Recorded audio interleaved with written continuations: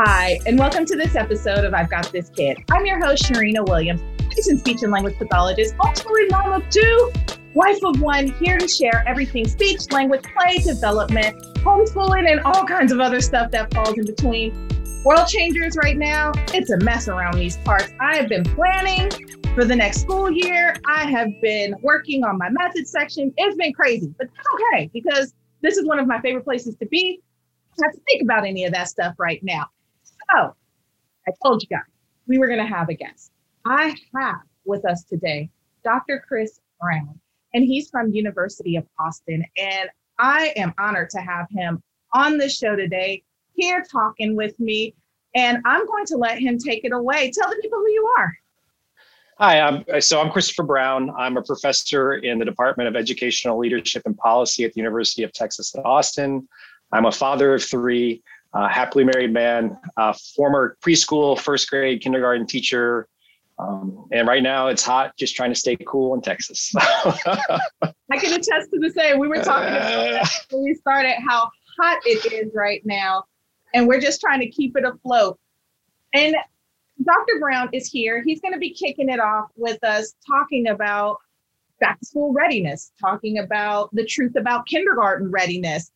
What does that even look like? What does that feel like? What should we be concerning ourselves with? And I have a suspicion that by the end of this episode, what you thought you needed ain't necessarily what it's going to be. And so we're going to break that down for you today. And I can't wait because we've talked about it a little bit. And so I think by the end, we are going to challenge you guys to rethink what readiness really is and what readiness looks like. So I'm going to start off with the first question. How should parents prepare for the upcoming school year? Well, I think there's many things families and parents can do for their children or their sugars, as you say. The first easy thing to do is to start talking with your child about what's going to be happening the upcoming year and letting them know that you're excited for them, that you want them to have a great year and that you're there for them to support them as they go through it. But also you want to make sure that you're giving them the space to ask you questions and to share their thoughts and ideas about it. Particularly if this is your child's first time going into a public school setting or a preschool setting, giving them that space to talk with you about it, which isn't easy, but being there and listening to what they have to say is really, really important. And if they share with you some fears or concerns, talk through what you might do or how you felt when you were their age going through these same experiences. I think beyond that, things you can do as a parent, learning's all around you. It's happening all the time. So think about how you can engage your child in some learning activities. The easiest, most simple thing to do is to be sure that you're reading to your child every day. That's just such an important and positive activity that you can be doing. Other little things you can be doing as a parent are cooking with your child. It's a really easy way to work on math skills with your kid, measuring things out, counting, all those things come into play. Being in there, singing silly songs with your child. Rhyming is such a great activity with your kid. And they don't have to be good songs or even real songs. Making things up is always fun. And kids love to do that with you. I think that's just such an important thing to do.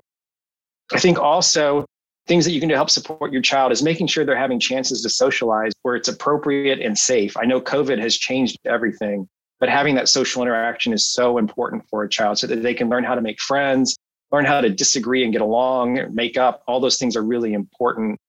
And it also gives them the chance to think about what it's going to be like to go into a new space with a lot of new people, if they're able to do that.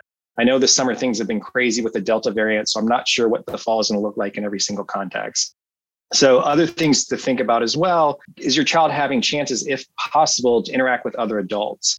Because going into school is a place where adults will be telling them to do things. And if they don't have those experiences of being told what to do or being asked to do things by someone who's not their family member or parent, it can be a little bit shocking. So really thinking about that as you're going forward. And then also just being there for them across all these things. I think the thing that is really important to remember when you're learning how to do stuff, no matter your age, you're going to make a lot of missteps and have a lot of failures within that. And as a parent, you're the perfect person to be there to support them and nurture them through that process so that they learn that it's okay. And I think that part of schooling, particularly for young children, it's hard because we ask them to do so many different things. And if they don't have that self-perseverance, as well as the ability to get past things, it can be a big struggle for them across the school year. So as parents, letting them know it's okay. No one's perfect. We all make mistakes. The most important thing is to learn from that mistake. If you've hurt somebody, say you're sorry and go forward with that process. I think you've hit on so many different that we're going to unpack all of it. Like, okay, going to unpack it all. And the first thing that you mentioned that really stuck out to me was the idea of sitting down and talking to them about what's going to happen. This is what you're going to look forward to. This is how it's going to be, but not just the talking piece, but the listening piece. And I think that it's such a unique space to create with your sugar because you want to keep those lines open for communication so they can continue to unpack and reflect on, this might be a little bit scary for me. And what if this happens? And what if that happens? And by us opening those lines of communication, it provides us the space to come in and give some kind of assurances and reassurances about what is going to be, and to let them know, like, it is okay for it to be scary. It's okay for it to be uncomfortable. Like, some things in life, new things in particularly, are usually pretty uncomfortable, but you're going to be fine. And so it's giving them those tools, but also from that emotional, social standpoint, it's also connecting your relationship with them. So they'll know that they have an advocate in mom and dad may not be there, but they're going to be there as soon as it's over. They're going to be there to talk about these things, and they're interested in what's taking place, this newness. I love also how you talked about, instead of sitting down and getting a piece of paper and doing pre-academic skills, like integrating that into everyday life.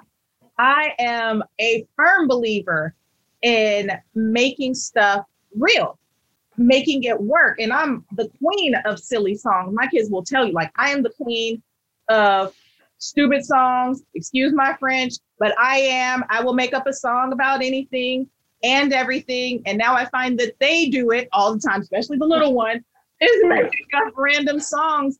But I also see them now, as they're getting older, using that and learning. Songs give them a space. If they get stuck, it's something they can come back to naturally, and it helps them get unstuck, particularly with the academic songs about, counting or numbers or letters. But even with stuff, if you're singing how to brush your teeth in the morning, if you sing that 2 times, 2 minutes, then you're like good to go. Yeah. Absolutely. And so I think, like, bringing those things to life in the things that you enjoy enjoy doing, whether it's cooking, whether it's through art. Can you get 5 crayons? Can you get 5 markers? Can you bring us 2 pieces of paper? Oh, wait, your fuzzy doll is going to play too? Well, bring little Fuzzy along and get 3 pieces of paper, and let's count that out and make sure that maybe I get 2 crayons and you get 3 crayons. And oh, wait, now we need something for Mr. Fuzzy. So how many crayons do you think Mr. Fuzzy should get? How many do we have all together? And that's fun for them. It's also tangible for them. And it brings things in real life. It brings things to life for them in a way to where it's not just like this rote knowledge, but they can apply this information to everyday life. The third thing that you brought up, that it stuck out to me so much, because I'm a clinician at heart. And early intervention is my jam. I love my little people. Because I feel like the foundation is everything. And if you get a great foundation in there, then building after that, not going to be always easy, but should be a little bit smoother. Things should be a little bit smoother with that. And so when you talked about the following directions from adults, yes, I hear so many mixed messages about allowing children to express themselves or giving them the choice. If an adult gives a directive, then they have a choice, or the parent doesn't necessarily make the child follow through, or the parent doesn't necessarily know how to have them follow through without it being a blow up thing. And a lot of times that starts in toddler world. Around toddler time, 2 years old is when that really happens, and it's developmentally appropriate, because at that time, little sugar is asserting themselves and realizing that mom is mom and I'm me, and we're two separate people, and I have my own thoughts and ideas. And so all of a sudden, even the yeses become no. Okay. And so it becomes intimidating for the parent because they feel like, oh my gosh, you've been doing everything I said up until now, being like the biggest people pleaser. And now all of a sudden, you don't want to do anything I'm asking you to do. And some parents back away from that, not knowing that this is completely normal. And this is actually the time that we need to like assert ourselves, and not in a way to where it is like domineering and controlling and we're not hearing Sugar's thoughts and ideas, but in a way to where it's like, I hear you. You may not want to pick up your shoes and put them away right now, but I need you to do that. And then you can do this. I need you to put these toys away right now, because if you don't put them away, then we're going to have a big mess on our hands. And I'm not the housekeeper. I'm not cleaning them up. And if you're not cleaning them up, then something has to transpire in order for both of us to be happy. So also that negotiation is taking place during that time. Well, how about I start helping you and you finish the rest? Or you start and I'll put 3 away because I took none out, but I'm willing to put 3 back. And so I'd love to hear from you, like, what do you feel like are the risks involved with not making those demands when it's time to go to class, first day of school, here comes Sugar, big Sugar at this point, bigger Sugar, and they're in class. And how does that play out? Because you have this hands-on experience. School is different than home. And I think before we go into this, I think parents do need to recognize that their sugars are going to be different in different contexts. So what you hear is happening at school and what you hear happening at home can be 2 very totally different things. And your sugar may be more willing to engage in tasks that the teacher's asking them because it's a new environment. Right. Still, within that context, I think helping your sugar know that at home, when I'm asking you to do these things, I'm helping prepare you for when you go into school is really important, because they are going to be one of 20 kids at least in the classroom with just one adult. And everybody has to get along and be working together so that the classroom can function. And so learning that they're going to be asked to do things that they may not want to do so that they can move forward in a learning activity in the classroom is something you can talk about with your child at home when they're younger. They may not get everything you're trying to say, but you're trying to give them a real life, concrete example of why we're doing these things. And I really liked your example. Even if your child made the mess, but you're willing to help out, pick up 3 things for them. It's teaching kids how to engage with others in a community of learners. So when they're in their classroom, maybe they'll do the same thing when their buddy's having trouble picking up the blocks to clean up the block center. Hey, I can help you out. I'll pick up a couple of these blocks so we can get this done faster and move on. So all the things you're talking about are giving the child opportunities to see, as well as you modeling for them, practices that they need to be successful in the classroom environment, because it's a totally different context when your child walks into a space where they're one of many versus just you and maybe a sibling. So just giving them those chances to practice it with you, hear how they should be doing things, and giving them that explanation. You don't have to overtalk it, but just giving them a clear, simple idea why you're asking them to do this is so important, so that when they walk into a kindergarten classroom, the sugar is ready to go and they understand this is how we get along, this is how we move forward. And that's why I also said when we were talking earlier, giving them chances to play with other kids to see what that's like. If they're playing with a friend or playing with a new child who isn't nice or doesn't help out, they're going to tell you about it. And that's a good time to have that conversation of why you've been showing them all these things to help them become independent and be able to do these things on their own, as well as do them without thinking about it. When I make a mess, I clean up and move forward. It's just easier to do things. And when they see their friends aren't doing that, that's when those really good conversations can happen between you and them when they share that experience with you. Yeah, I think that is so key in seeing that, like being able to reflect on those ideas on, okay, little Jimmy, he didn't want to clean up. And I noticed that when he's in class, not cleaning up, teacher gets mad. Or, he does this, or maybe little Jimmy's falling out on the floor, or, and these are real things that happen, right? Oh yeah.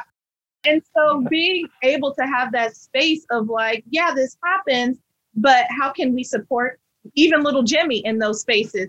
Because I'm also an advocate of, okay, if there is that one child that's in class and that they're struggling and having a hard time, do not judge. Show them the grace that you would want if you were in that same position, because everybody's entitled to a bad day. And some of us have more than others. And some of us, what's a struggle for you may not be a struggle for that next person. And what's a struggle for them may not be a struggle for you, but give them the grace that they need to get through that and love them and be that one friendly face that they can rely on. Like, no matter how bad they mess up, you're there. My daughter had an experience like that in kindergarten, kid you not. And it got so bad to the point to where the grandmother would come to school every single day because the teacher needed that much support and there just wasn't enough resources allocated to support what was needed. And my daughter and I would talk about it every single day. And I would remind her every single day, always be the friendly face because he needs a friendly face. Everybody else is looking at him crazy. He needs that friendly face to know that, like, yeah, I might be the cut up, but at the same time, there's somebody there who's not looking down on me and who is still rooting for me. And I think that that's even more important. And definitely that's a little bit off of topic, but I think that, again, it goes back to having those early conversations and having those lines of communication open and starting from a very early age of having like these lines of communication open of this happened. How do I even process this? Because I've never seen anything like this before. I've never experienced anything like this before. And we're that tool that can help them get through that. Because teachers not going to always have that ability. No.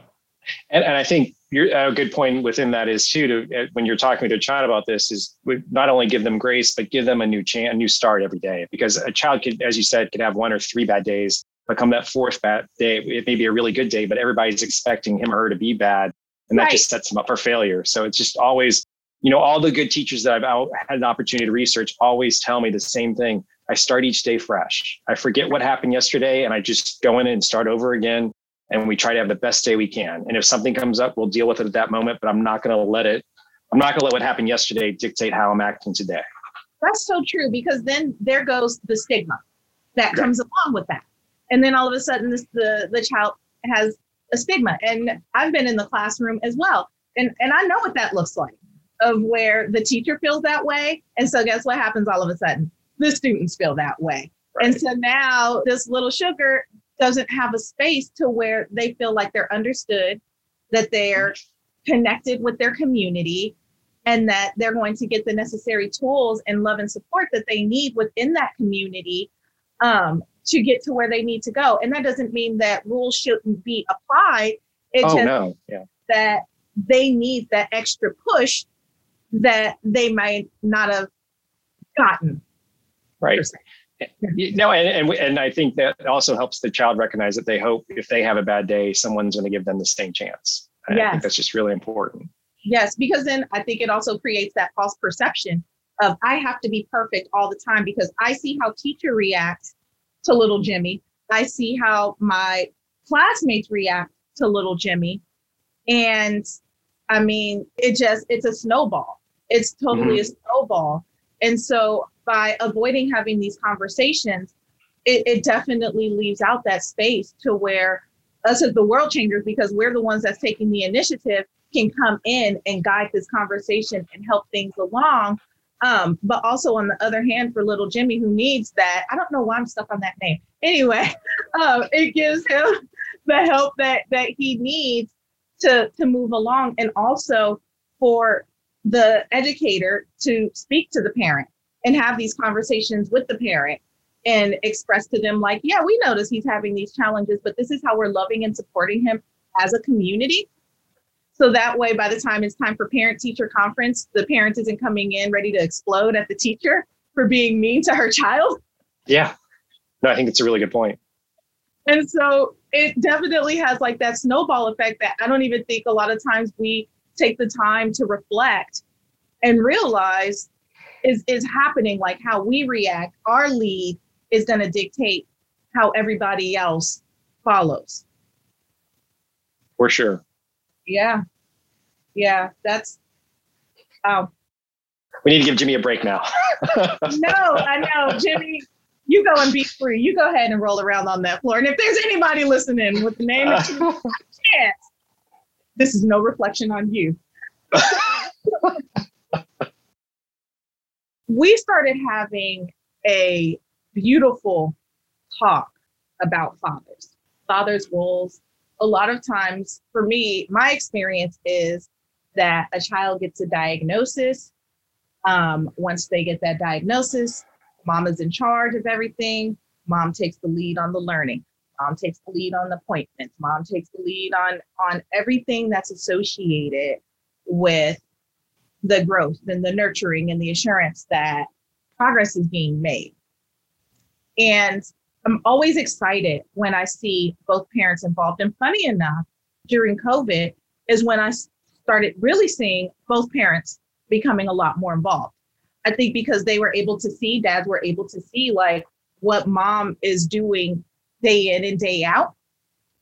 They didn't necessarily have that lens. Even if both parents were working, somehow dads just automatically assume, in our culture, it's assumed that mom's got it. Mom is superwoman. She's got it. She's handling this like a pro, but that's not always necessarily true.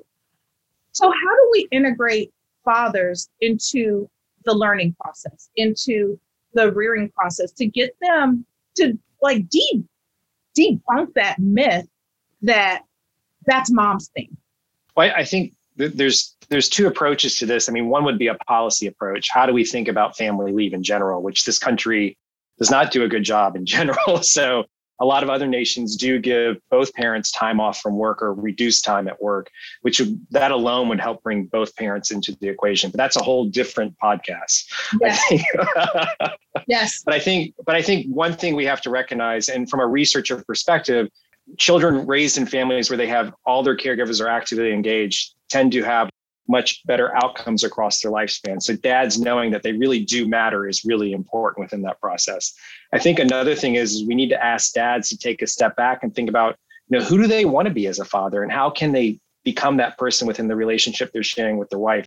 I know society, at least in the US culture, very much emphasizes mothers, but I think we have to start breaking that myth up and thinking about, if I was going to be the perfect dad or the dad I want to be, or the dad I wish I had, what's that going to look like with my relationship with my child and my partner? So having those conversations with your partner is really important within this as well. And I think one thing is that dads also sometimes feel like they're told, at least in a public eye, that they aren't nurturing or that they may not know how to be a good parent. I think that's such malarkey. I think we have to recognize as dads, you're going to make mistakes. That's okay. Every parent makes mistakes. So you have to be much more forgiving of yourself and try to get beyond this image that you have to be the perfect person, rather just be the best dad that you can be at the moment. I totally agree on all fronts. Matter of fact, so funny, like on my father's side of the family, I have two brothers who are single dads. Okay. And our dad was not like an outstanding dad. Like he just was not. That was not his role. That doesn't mean there wasn't great things about him. It just means like, role, he didn't get the award. Like he wasn't nominated, but we loved him. And I see my brothers so involved. And when you talk about being the dad that they would have wanted, I see them do. I totally see them doing that. And so I find it funny. And this is what kind of our conversation, and knowing that in my mind that like I have two brothers who are definitely like primary caregivers, and they do it. Like they are on school, they are on activities, they are on every aspect of their children's lives. Like they are on it.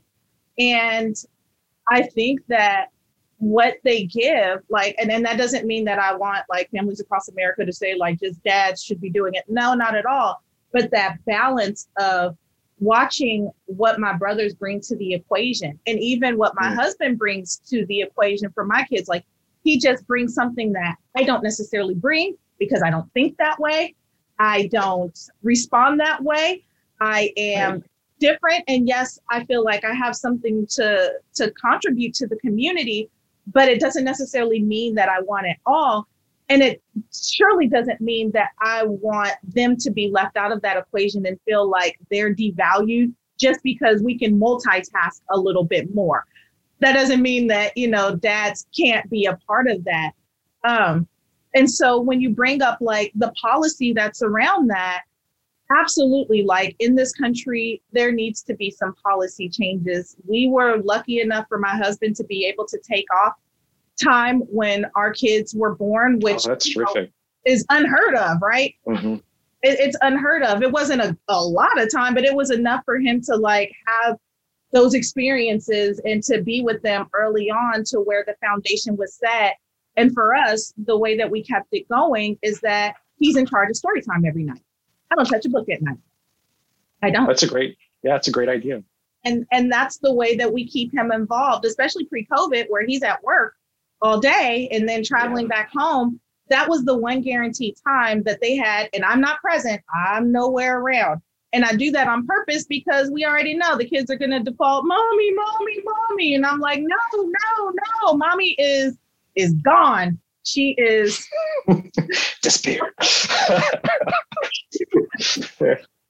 And now that they're older and they still do it. And my daughter is old. She's 12. And she's still like, I want my story. Like, I want my story. I'm like, how? And I was starting to think, how long is this supposed to go on? But they're serious. I realize that it's more of a bonding thing than it is about the actual story. Like it started off definitely like we need both parents reading every single day and to know that like this is a family that values literacy.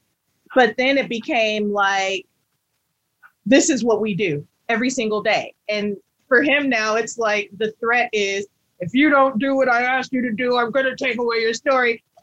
And you see them oh my gosh, willing to like get their lives together because it means that much. And so I think that dads underestimate the role that they have, and also like how in very small intentional ways they can contribute and make meaningful impact. Yeah, for sure. And the more they're there, the more there's more opportunity for the child to open up for them. I think one thing my wife and I try to talk about, we've talked about a lot lately, is making sure that we're there. Our kids are older, but just giving them the space, even if they don't want to talk to us in that moment, knowing that they're always there, there's going to be a time where they're ready to talk. And so just it's always, if you have a bad interaction or an interaction where the child's not engaging, again, push it behind, move forward, try it again, and just keep doing it so that the child sees there's consistency there and that you want to be a part of their lives and in ways they may not be ready for or may not want at that moment. But there's going to come a time when they're going to want that. And because you've been there and you've been consistent about it, they'll engage with it. Absolutely. And they'll have that space to be like, I don't know a time when you weren't there. It might not always been the way that I need it, but you were there. Right. And that means so much. It means so much. So I want to take a little bit of a shift and kind of go back. It's a conversation. Totally fine. Grab your tea, grab your coffee. But we were talking about mastering areas. I say this all the time. I'm clinically trained, and so I just have a different mind as far as everything I approach is a goal. I do. I approach everything as a goal. I see everything as a goal, not as a drill sergeant, but as like, what is my ultimate outcome? Like if I'm doing something, like what am I trying to get to? When it's time, thinking about our little ones to make that transition into school. And a world changer may be like, I don't think my child has mastered a whole lot of anything. Or I'm just now hearing this show and I'm just now learning about like what should legitimately be happening, because there's so many mixed messages out there about what our focus should be. They know their ABCs, they know how to count, they know their colors. But what if these bigger picture items that are going to sustain them for the long run, like getting along with community, being able to follow directions? What if those areas haven't been mastered? And what if, the world changer is a child the world changer has a child who has special needs, to where it's just taking a little bit longer to master those areas? How can they still support their sugar without running out of steam or giving up? Well, there's a couple of things that they can be doing. But first, I think it's important to recognize development and learning in young children is very uneven. You're going to see spurts, you're going to see setbacks, you're going to see all sorts of things happening with a child. And for me, as a teacher educator and a teacher, the word master makes me very uncomfortable because we're always learning. We're never finished. And so it's just part of that process of going forward.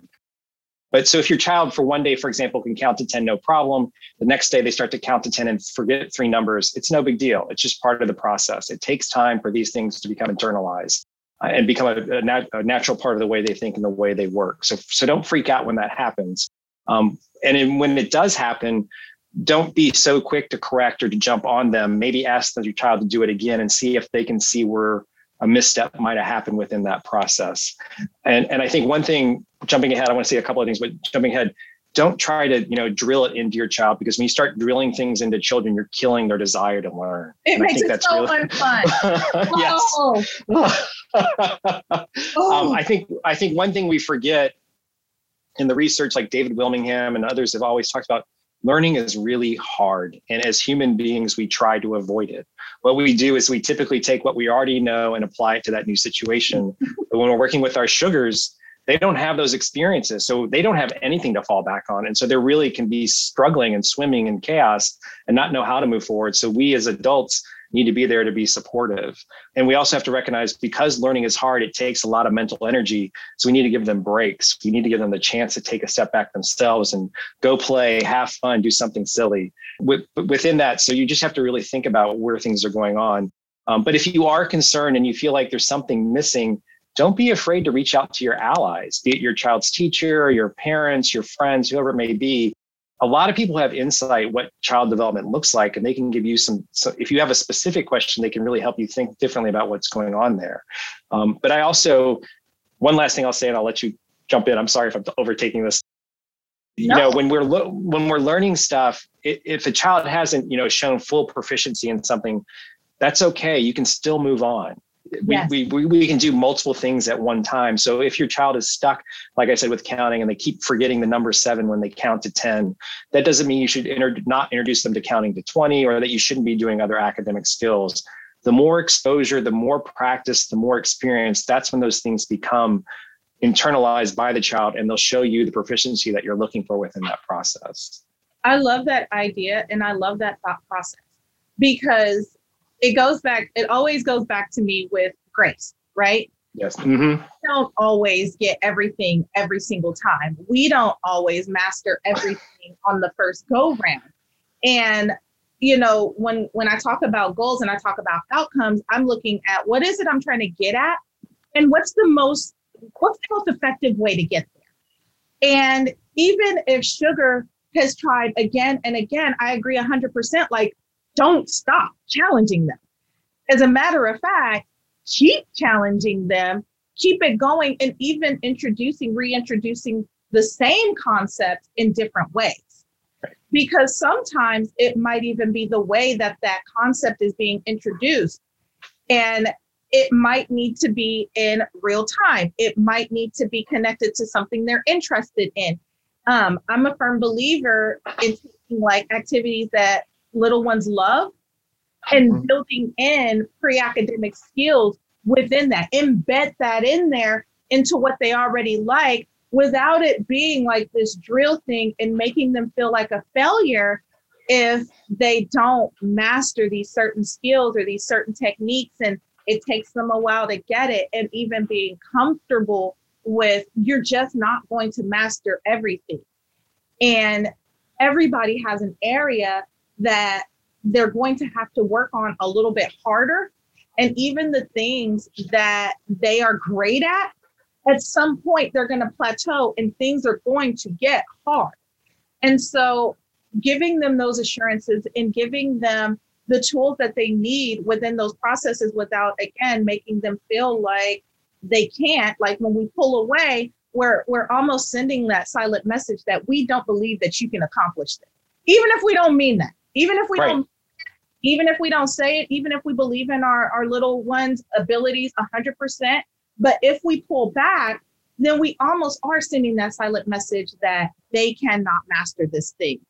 And I'm a firm believer that with time and persistence, you can master just about anything if you're determined enough.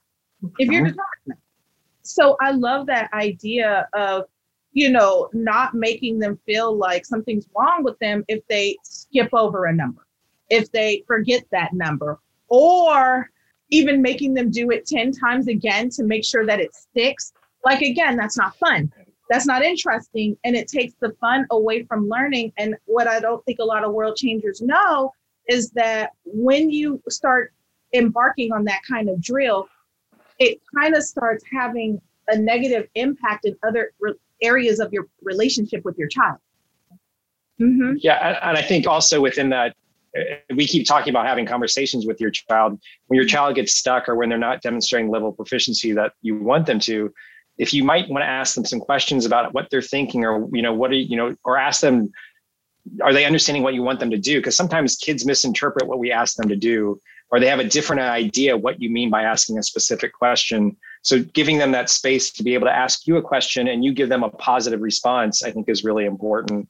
And I think another thing you brought up, I think is really important to emphasize is as kids are doing these things, we need to emphasize, we want to tell them, we want to focus on the process more, complimenting them for their effort, complimenting for accomplishing tasks, rather than just simply saying, you're so smart, things like that.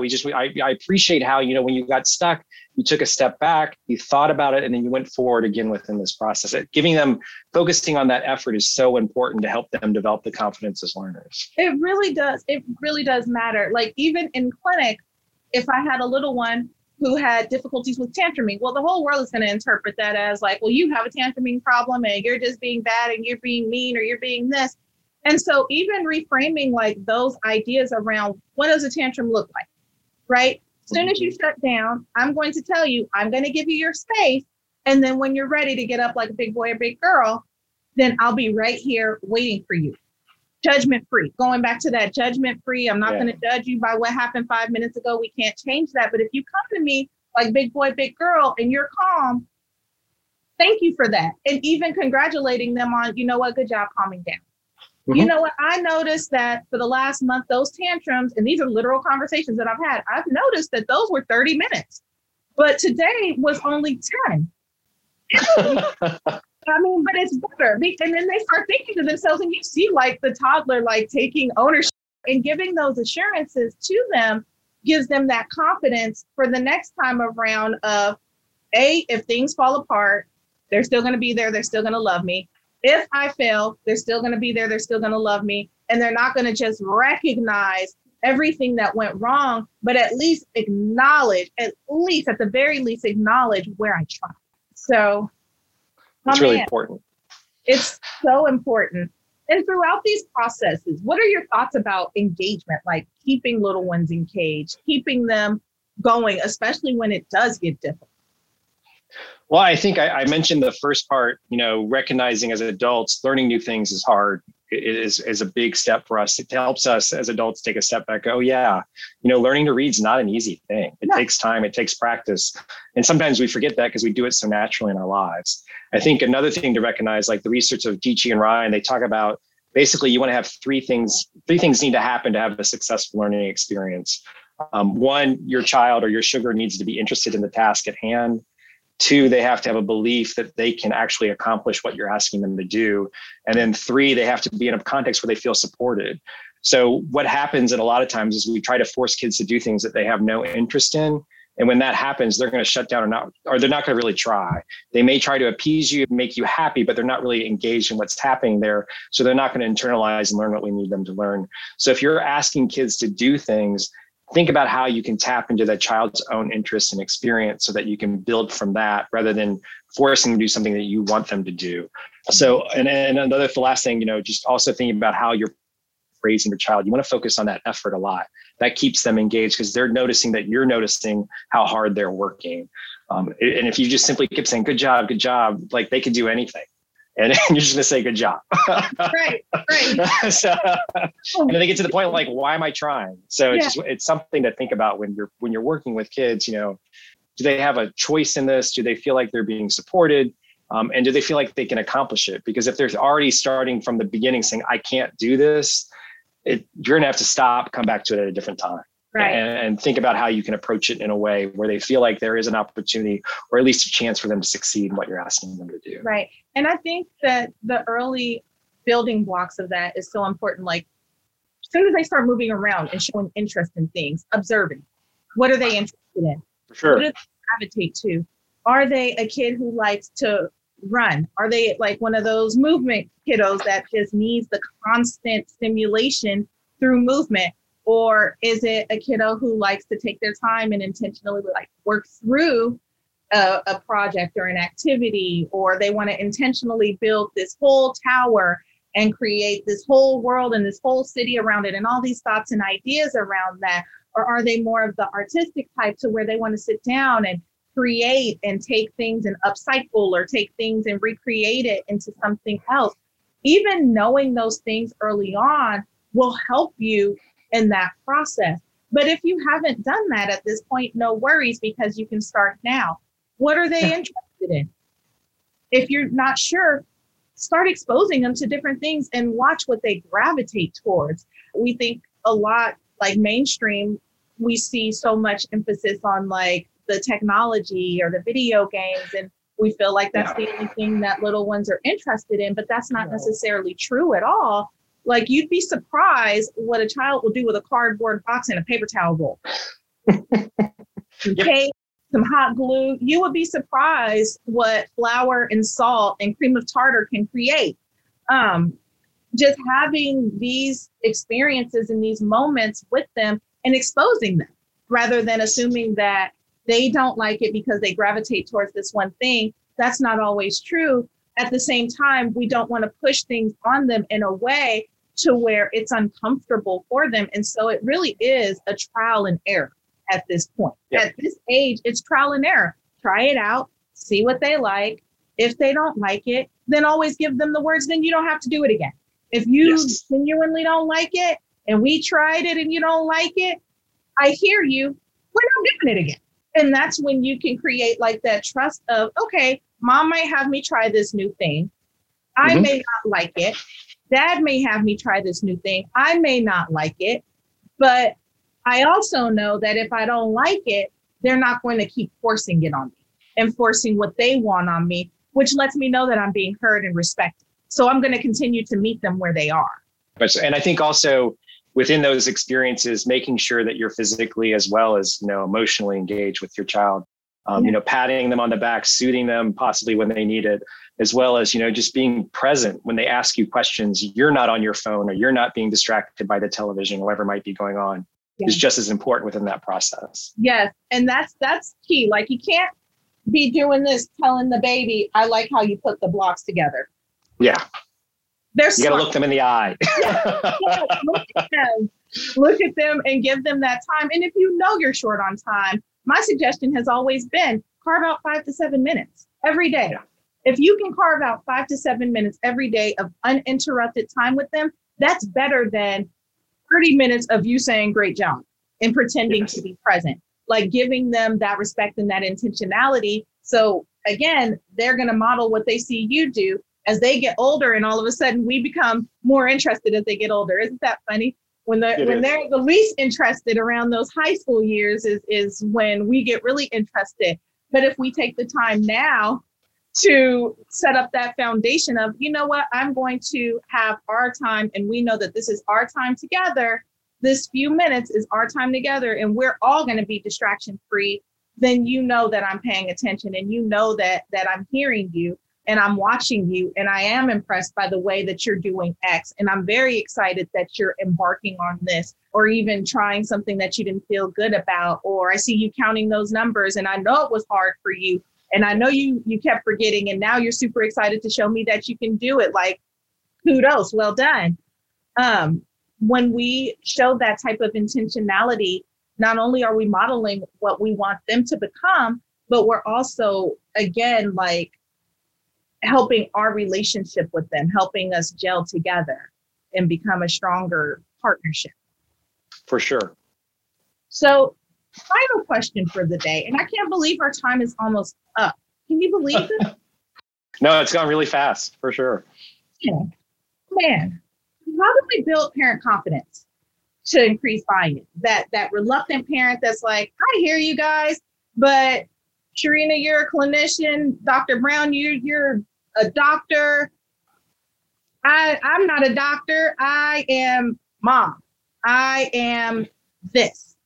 Well, I think whatever that is to your child is really important. And I think that's really important to recognize. Sometimes we forget, how important we are to the people we love the most. And I think that sometimes with kids want you there. They may not always show it, but once they start to, we've been talking about this whole hour, once that they see you're always going to be there for them consistently, they will start to engage with you. I think also as parents, we don't give ourselves enough space and grace to take a step back and think about all the things that we do on a daily basis for our kids.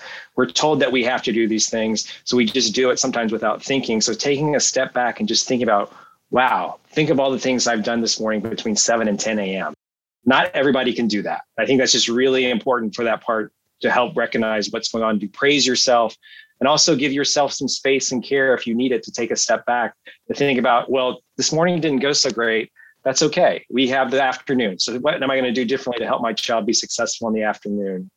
I think, and I mentioned this before, we're always learning. We all have growth areas. There are things that we're always working on.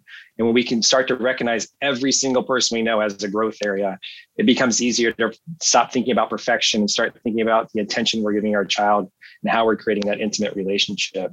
And I think, also don't be afraid to fail. It's okay to try new things and not do well at it. Right. That is a learning opportunity for you and your child, because when you fail, your child is going to watch you and see how you respond to that. Mm-hmm. And if you can show your child that you have the patience and the grace in your own self as a learner to take a step back, if you hurt your child, apologize, or if you upset your child, apologize, and then try something different so that it works out. That's such a huge learning moment for everybody.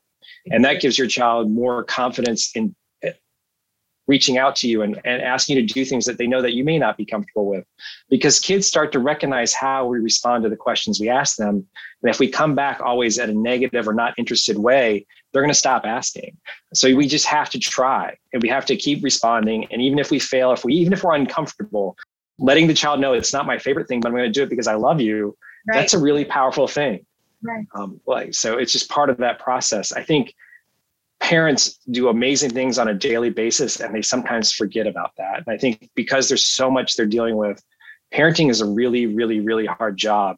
And I don't think we say that enough. And so just to recognize, if you haven't been as engaged as you hoped at this point in your life, that doesn't mean it always has to be that way. What's most important is that you think about, how can I stop doing this and start a new thing? Because we're always learning within this process.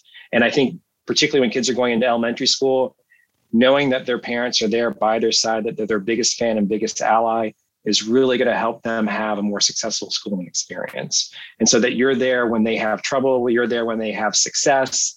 And within that, celebrating those little moments is so important. Right. So the first day of school, celebrate that.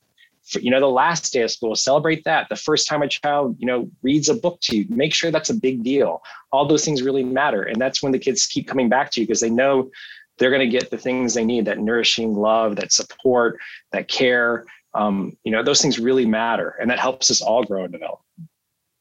Couldn't have said it better myself. That was beautiful. And thank you. start wrapping it up. But you wrote a book, and there is no way that we're ending without talking about your book. And tell the people about your book. Okay. So there's a book I wrote. It's called Ready for Kindergarten. And it's written, I wrote this book for families specifically. Being a former kindergarten teacher, being a parent of 3, being a godfather and uncle to a 7-year-old who's my brother's child, and other my nieces on my wife's side. Kindergarten is a big moment in a child's life when they enter the public schooling system. And I sometimes feel like there's a lot of misconceptions on what it means for a child to be ready for school. And there's things that we could do as parents that we're already doing to help support that transition into school, as well as if you haven't been in a school in, say, 15 years, you don't know what's going on. In the book, I spend the second half of the book talking about what kindergarten has become and how, as a parent, you can prepare yourself and your child for that context, so that when your child starts school, that you both go in confidently and you both have a successful year. So it's a book that looks at this idea of school readiness. What does that mean? Why is it such a big deal? And then the second half talks about how can you help your child feel successful and be supported so that they go into that year and have a terrific year, as well as how can you prepare yourself for that whole environment too. Right. And what I love about this book, you guys, is that it's talking to you. And it's not just a bunch of research, but it's like actual things that you can do. Because I'm all about not just having the clinical knowledge or the research knowledge and the published knowledge, but actually like what works when we're going in and day out, what works and how can we be tooled up in a way that matters. So I encourage you guys, if you have a little one on their way, or you know someone who has a little one on their way, slide them the book. It'll be in the show notes for you guys to take a look at. Dr. Brown, it has been amazing having you here. I can't wait to have you back. We're going to talk about fatherhood in the future because we really want to start getting that message out that dads matter in this paradigm. And I am a firm advocate and a firm believer. I've watched it for myself just to see like the impact that a dad can have on their child's life, not only in my home, but in other friends' homes and clients' homes. I've seen that impact. And so dads, we're rooting for you. Usually I'm talking to us moms, but dads, I'm in there for you guys. I'm rooting for y'all because I know you guys can do this. So join me next week. I will be talking about back to school from a homeschooling mom's perspective. So it will be me and a fellow homeschooling guest who will be on the show. I can't wait. Her name is Lindsay Nurl, and she will be here talking about her experiences. She homeschooled 6 whole kids. If that doesn't make you want to go take a nap, I don't know what does. I have 2, and I'm ready to take a nap thinking about this upcoming school year. So we're going to be talking to her, listening not just about homeschooling, but like what are some strategies that we can use within the home to help our sugars out as they go into these classroom settings, or maybe we're thinking about homeschooling. Do I want to do that? So join me for that. I can't wait to meet you guys there. Everything's going to be in the show notes. World changers, you guys are always amazing. I can't wait to see you next week. Until the next time, take care.